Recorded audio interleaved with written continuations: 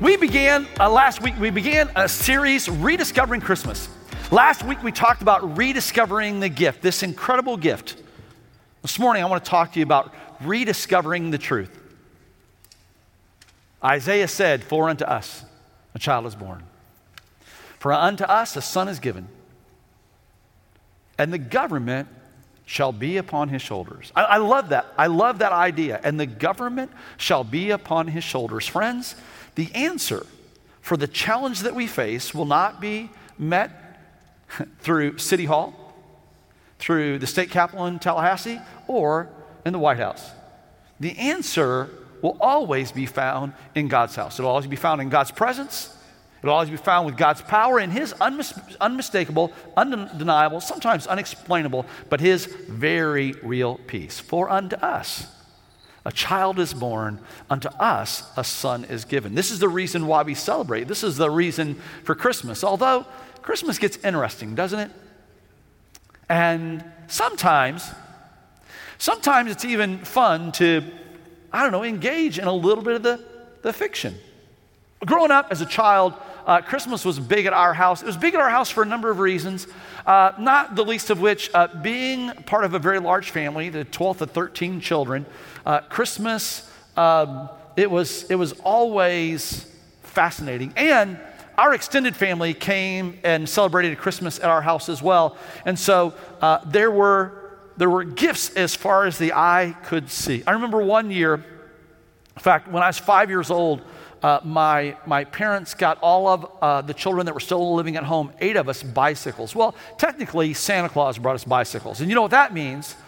Those of you that have done the whole Santa Claus thing, that meant that on Christmas Eve, that my parents had to get 8 bicycles put together in between the time that the children went to bed and the time that we woke up in the morning. I'm not sure if they gave us Benadryl to get us to go to sleep early. But I know this. I know that it was just a really, really long night.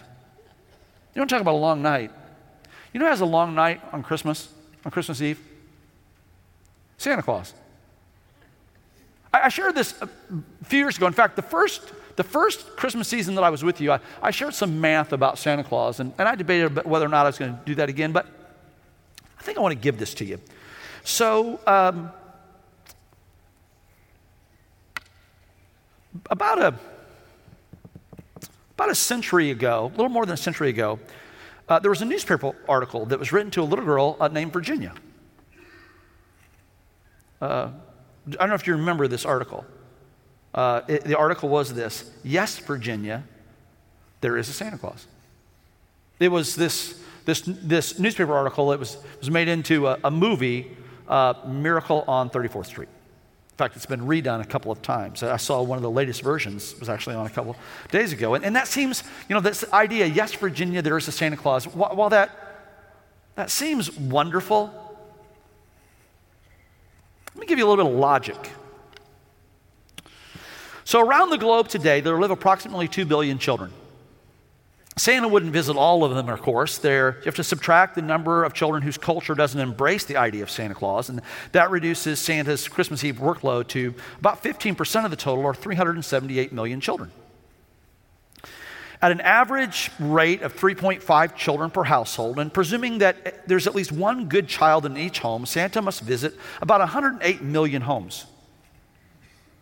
Santa has about 31 hours of Christmas to work with, thanks to the different time zones and the rotation of the earth, assuming that he travels from east to west. So that equals 967.7 visits per second.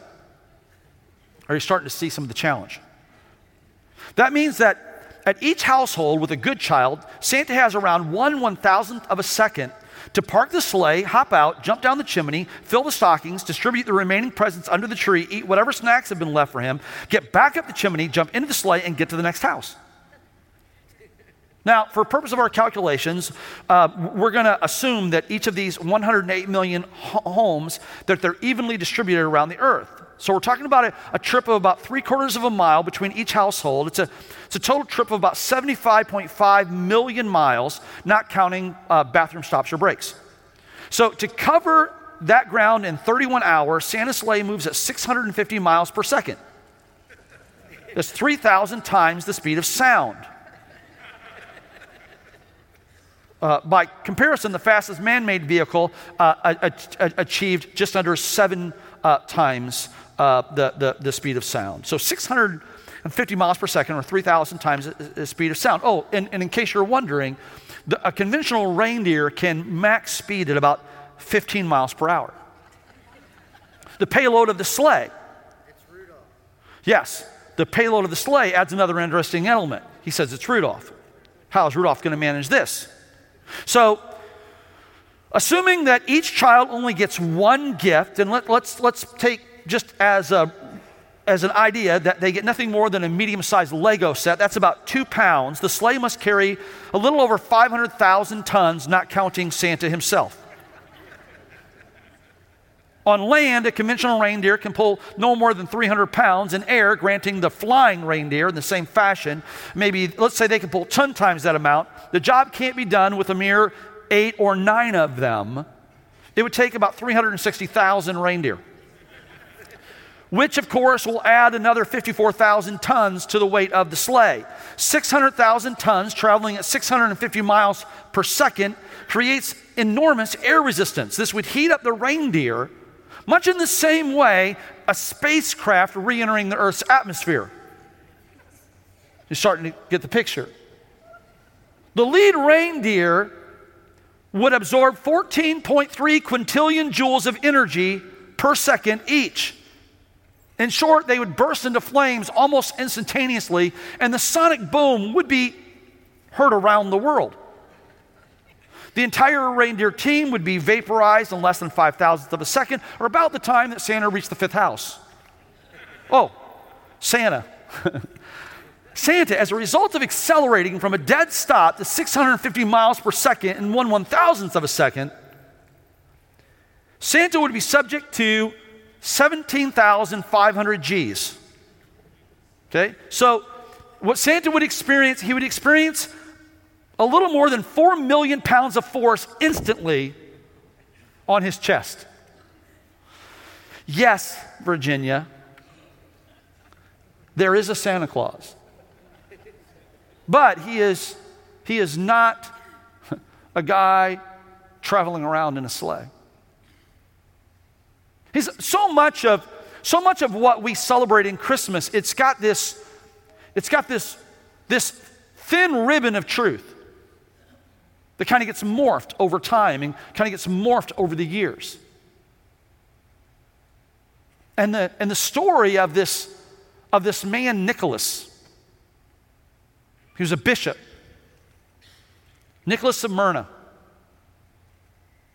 And he was born to a wealthy Greek family. And his parents died at a young age. And he was absolutely devoted to God. So much so that he felt compelled to take his family's wealth and to distribute it to those in need, particularly children. He had a great love for impoverished children. And so he gave what he had for the sake of the kingdom. And there are lots of stories, some that people believe are reasonably true, some that are a bit more far-fetched. But who he is and what his life meant. Nicholas died on the 6th of December.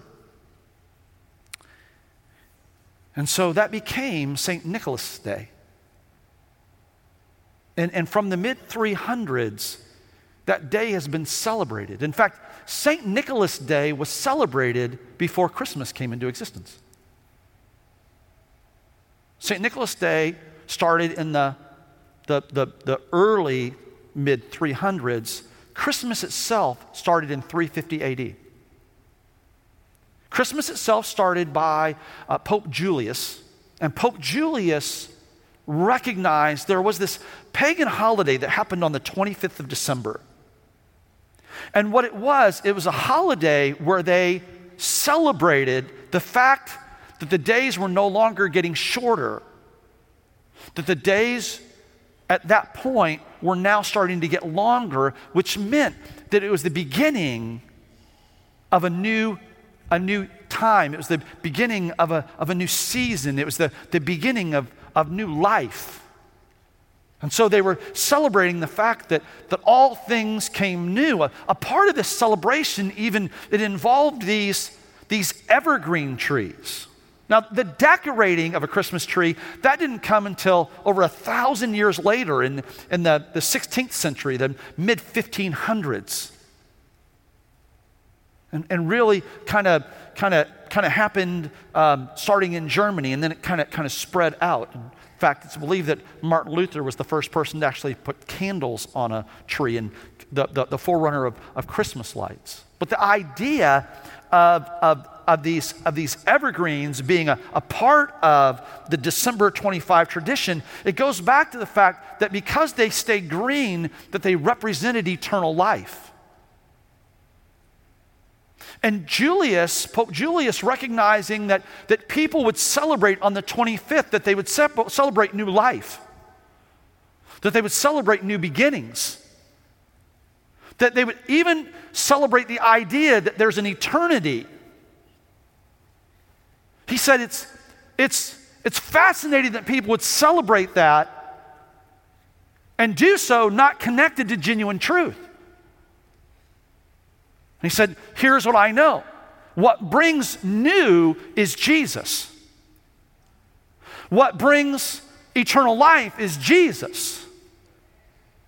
And so it wasn't just, and you'll hear people say this, that what the church did is that the church co-opted this pagan holiday in the middle 4th century. It's not true. What Julius did is Julius said, here's what I want to do. I want to take what's riddled with fiction, and I want to bring some truth to it. Because when you know the truth will set you free. We live in this time, we live in this season where people can mistakenly believe it. It doesn't matter what you believe as long as you're genuine. But I want to challenge you for a moment on this idea of truth and this idea of what you believe, because what we believe is very important. First of all, what you believe are your choice. Nobody forces you to believe anything. If I want to believe in something, I can. Nobody can stop me. If I want to believe Elvis is alive, I can believe that. He's not, okay? Seriously, that guy you saw driving by in a 74 Eldorado, that is not Elvis.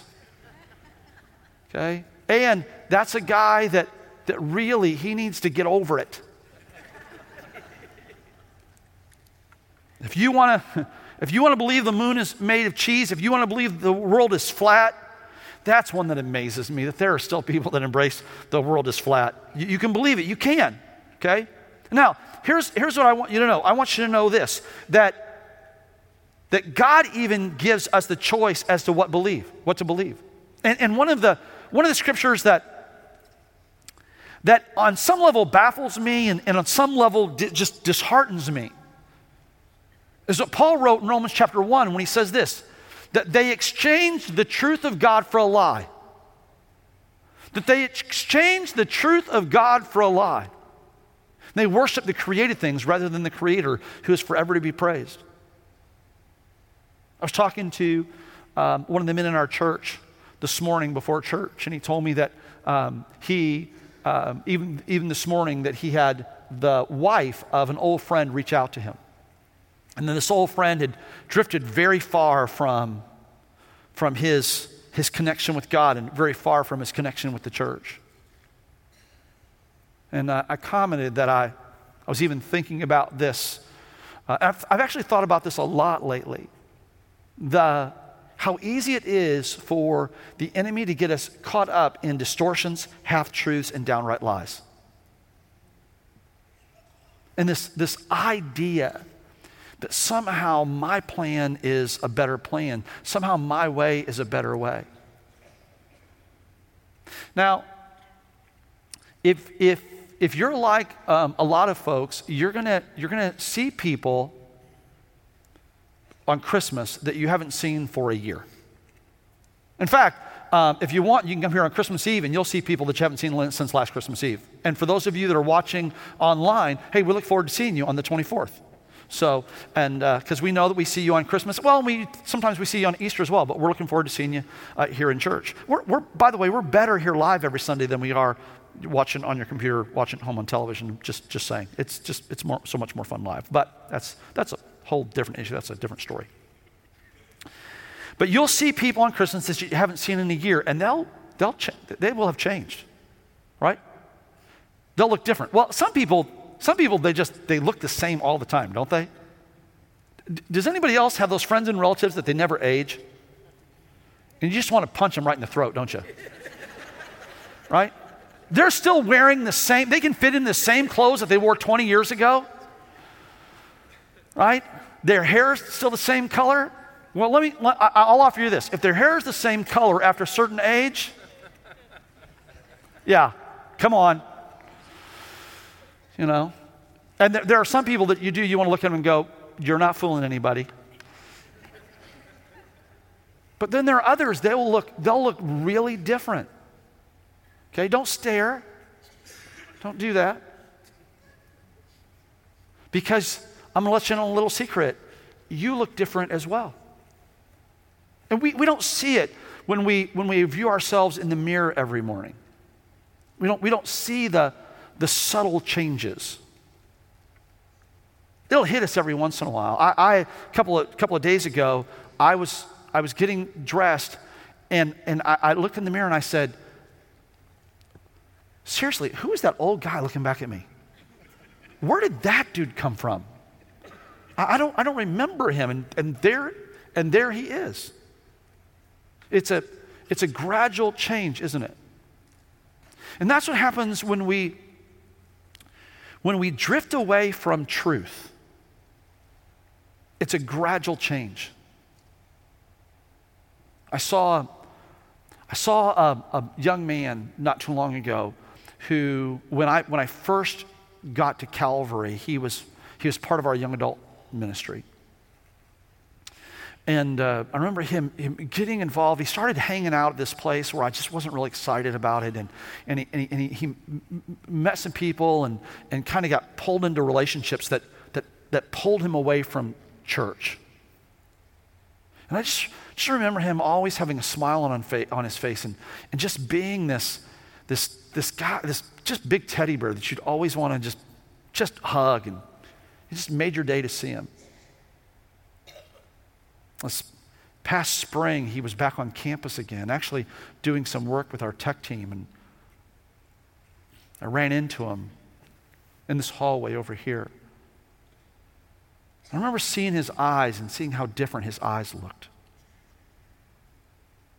And I wanted to grab him, and I wanted to say, listen, I know that you think that life is good, and I know that you think life is fine.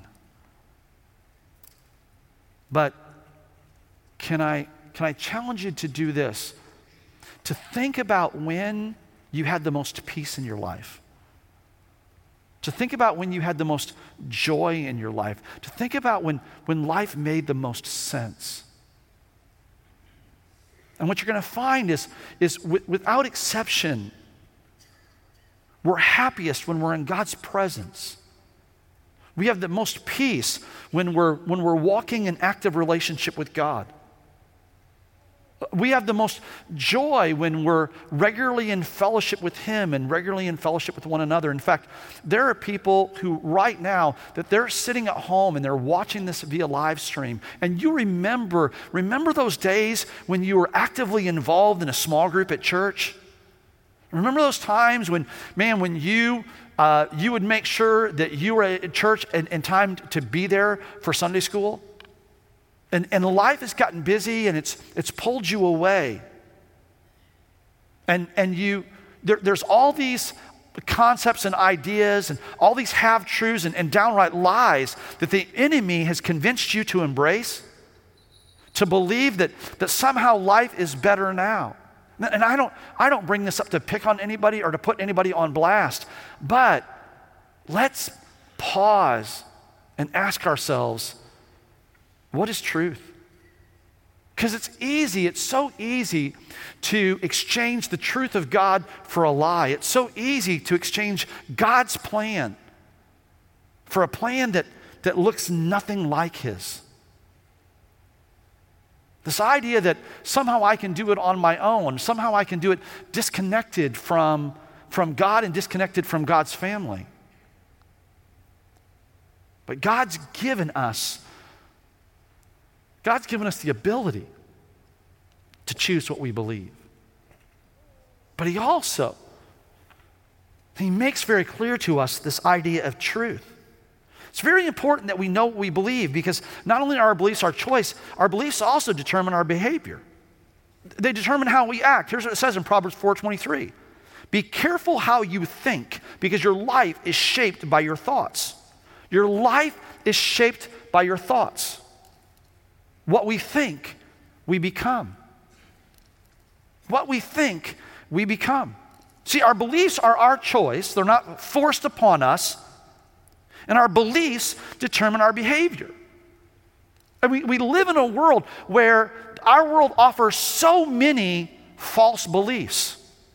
Oh, well beyond issues of the characters that we embrace for Christmas and Easter and when we lose a tooth. Those can have a little bit of fun to them, but some of the fiction that we embrace they're downright dangerous. See, our beliefs will determine our behavior. Let me give you an example. When you walked into this room this morning and you came in and you sat down, there was significant belief connected to that. See, when you came in here and you sat down, you sat into that seat believing that it would hold you. Right? And so when you sat down in that seat with confidence. Would you say that's true? And so our beliefs determine our behavior. If you after church today, if you got into your car and you believed that today is a high traffic enforcement day, and so OPD, Orange County, Seminole County Sheriff, Florida Highway Patrol, that they have heightened patrols because they want to really crack down on speeders, will that affect the way you drive?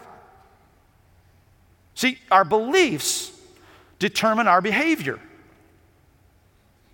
And we live in an environment where the world offers many false beliefs. Many false beliefs. Here's a few. All of your problems are somebody else's fault. You don't believe me? Turn on the television this week. Any talk show is going to tell you that. The world owes you happiness. If you don't believe that, listen to the political diatribe that's happening in our world today. You'll be happy if you get whatever you want. There's no reason to feel guilty. Here's a good one. Man is basically good and unselfish. All beliefs are equally valid. You shouldn't have to wait for anything. The answer lies within you. Here's what it says in 1 John 4. Don't always believe everything you hear, because there are many false teachers all around. This idea of truth. The only source of absolute truth is God. Romans 3:4 says this: God will continue to be true even when every person is false. And so this idea of walking and living in truth, knowing the truth about Christmas. Christmas is this: it's Emmanuel, God with us.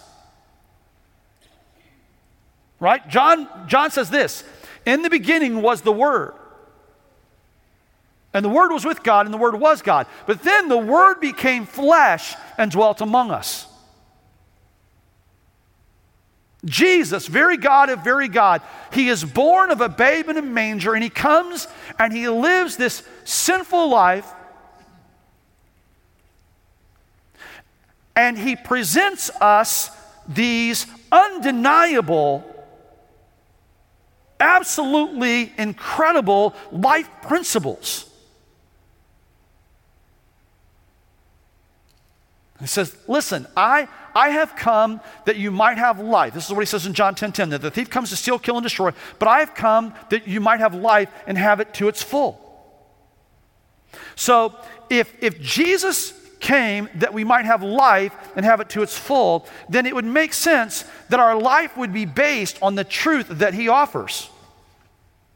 And in fact,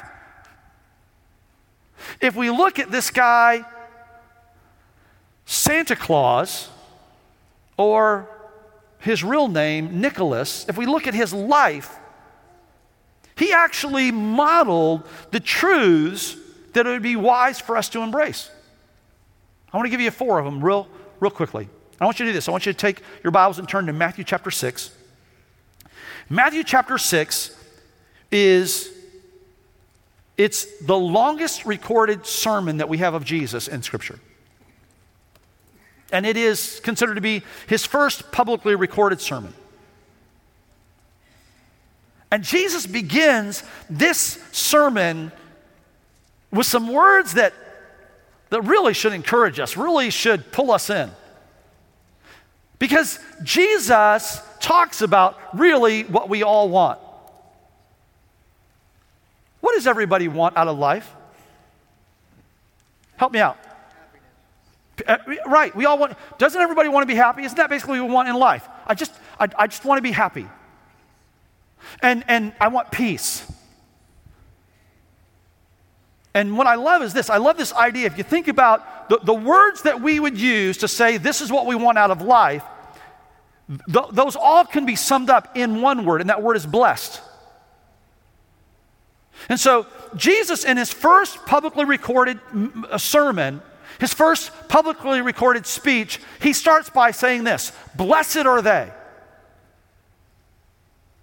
Blessed are they who come to the understanding that they cannot do it on their own. That without some sort of intervention, they are in trouble. And as a result of that, realize their situation and cry out and seek intervention, divine intervention, and recognize God stepping into their moment. And so yielding to him and hungering for the things that he has to offer, and walking in the peace that only he can provide. That's what he talks about in these list of things where he says, blessed are they, something that we refer to them as the Beatitudes. He then gets into some even more practical ideas. I want to start in Matthew 6:1. He says this: be careful not to practice your righteousness in front of others to be seen by them. If you do, you will have no reward from your Father in heaven. What's he saying there? Here's what he's saying. He's saying that true godliness is, it's found in, it's displayed in genuine humility. Paul refers to it this way in Philippians. He says, listen, if you have any connection with God, if you appreciate anything that Jesus has done for you, then here's how you should position yourself. This is what your disposition should be. That you should do nothing out of selfish ambition or vain conceit, but in humility, you should consider others, not just yourself. In fact, he says this. He says, your attitude should be the same as Christ Jesus, who being in very nature God did not consider equality with God something to be grasped, but he humbled himself and took on this nature, this role of a servant. Right? And he became obedient, even obedient unto death. And in response to that act of humility, that God the Father exalted God the Son to this highest place. Humility. I love the fact that this guy, Nicholas of Myra, it wasn't about him. In fact, if you research and you look at all the stories, he tried to do things in secret. It's the reason why the fiction is that Santa Claus comes by night, right when the kids are asleep. So that's the fiction. The fact is, this guy Nicholas, he did good deeds not for his own glory, not to where people would talk about him, but he did it because it was the right thing to do. He had resource, he would see a need, he would meet the need. He wasn't a self-promoter, which is fascinating in the world that we live in, where it's all about this. It's all about how many people I can get to respond to my post and how many likes I can get on my Instagram photo of a snail kissing a puppy, right under a Christmas tree. Wow. If I could get that picture, that'd be awesome, wouldn't it? No, sorry. This issue of humility, right? True godliness displayed in genuine humility. Notice what it says beginning in Matthew chapter 6. It says, so when you give. I love that. It doesn't say, so if you give. It says, so when you give. It's God's expectation that I'm going to live my life with a generous disposition. That I'm going to operate in generosity. I've said this before, I'll say it again, and I'll say it often. I want you to know this, that there is never a time that we receive an offering in this church that I don't participate. I won't do it. I won't ask for you to give to a cause that I don't give to personally. And I have discovered this profound truth that I cannot outgive God. And true godliness is demonstrated by a generous spirit. And we have this example in this guy, Nicholas. He is profoundly generous with what he had. And he wouldn't just give to meet a need, he would give to bless. Let me say that again. He wouldn't just give to meet a need. The stories of this guy, Nicholas, he didn't just give just to meet the need. He would give to bless. And it's a demonstration of who God is. God doesn't just give to meet a need. God doesn't just give to you enough to meet your need. Our God is a God of abundance. Our God is a God that is a rewarder. Now, it's easy for us in our warped perspective to lose sight of that because we have this mistaken notion of what we need. And if you live at poverty level in America, you're in the top 5% of the wealthiest people in the world. So recognize, friend, that you are undeniably blessed. Now, you might not be building a 40,000 square foot home in Winter Park. I'll let you know a little secret, neither am I. So, but you know what I did this morning? I got up and I had shoes to put on. I got up and I had clothes to put on. I took a shower and got ready. I drove in a car here. I am by world standards, I am wealthy.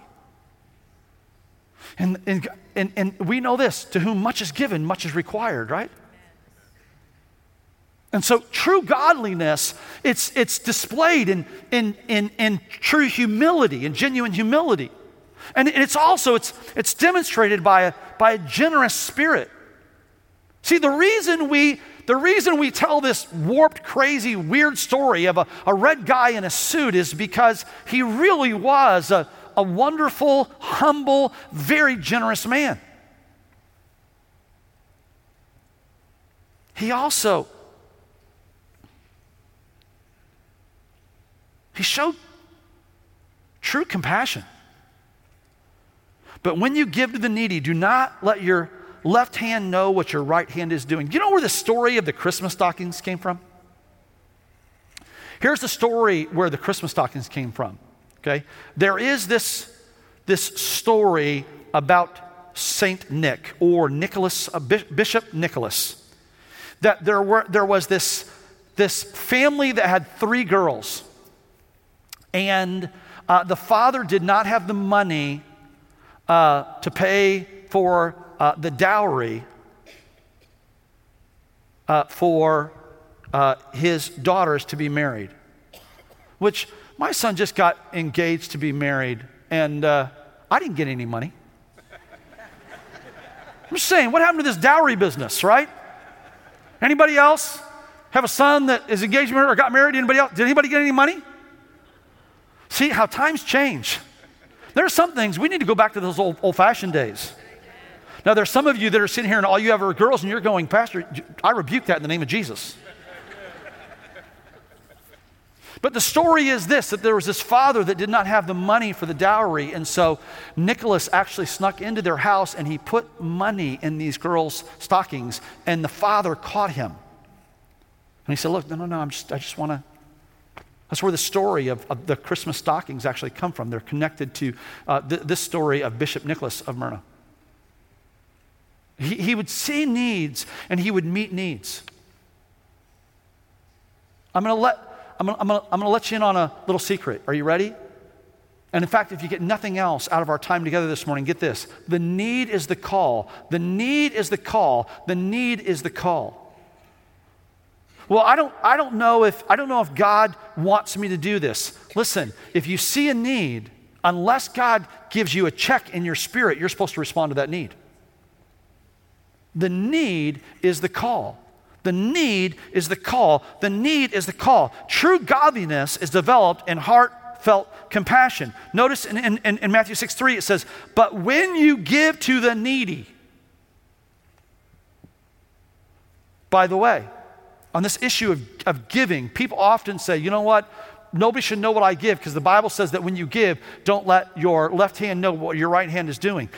It's not what it says. It says when you give to the needy, when you do acts of compassion, don't brag about it. In fact, in Jesus' day, when people brought offerings to God, and in the early days of the church, when people brought offerings to the Lord, they actually brought them and presented them.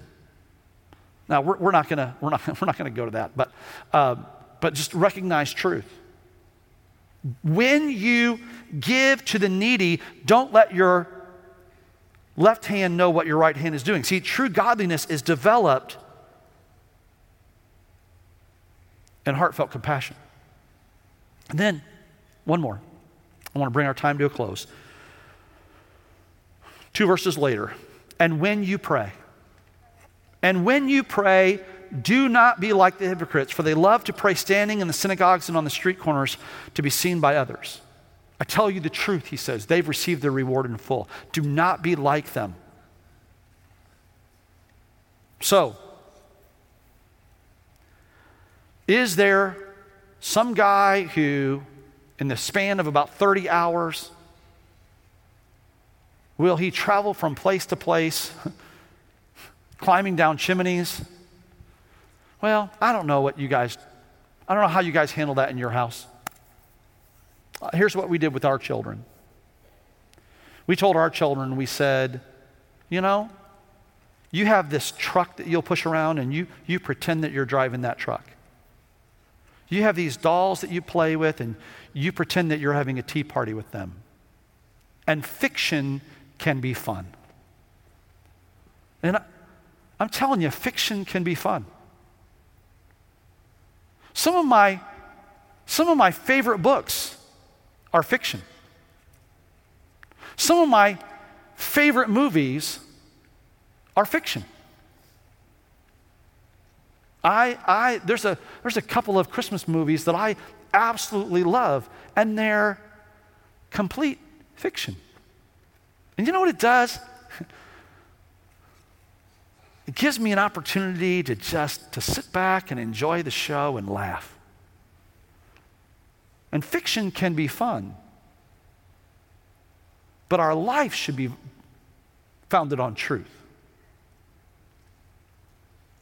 And so one of the things that I won't do is this, is I won't tell you that you need to push away from fiction. If you want to next Easter, if you want to have the Easter bunny visit your house, it's just a bunny. Right? People get concerned about a Christmas tree. We have Christmas trees at our house. We don't dance around them.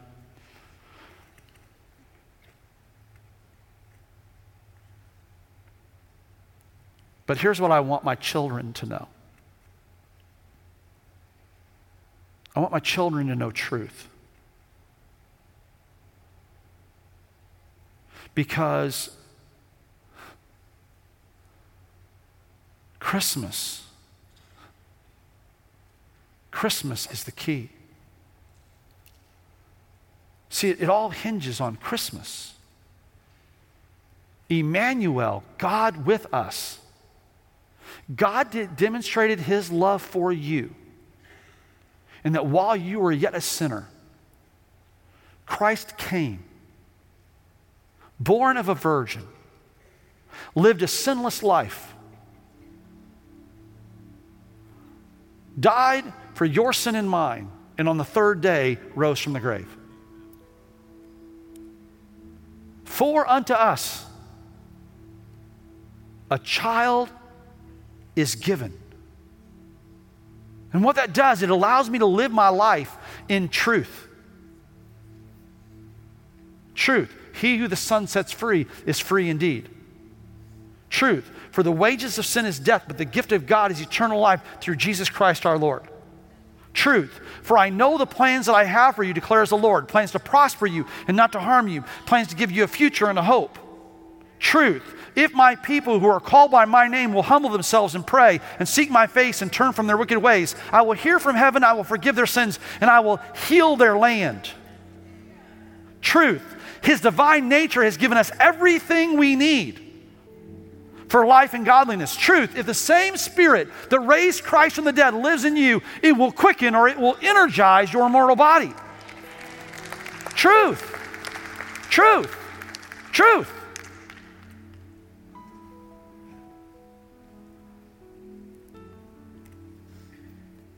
This is my favorite time. It's the most wonderful time of the year. And it is the most wonderful time of the year, not because of the fiction, but because of the truth. Thank you for listening. We hope you've been blessed by the ministry of Calvary Orlando. We invite you to join us in person at Calvary Orlando for one of our Sunday morning worship experiences each Sunday at 10:30 a.m. To find out more about Calvary, please visit our website at calvaryorlando.org. Here you can find our latest events and ministry opportunities. Thanks for listening, and God bless.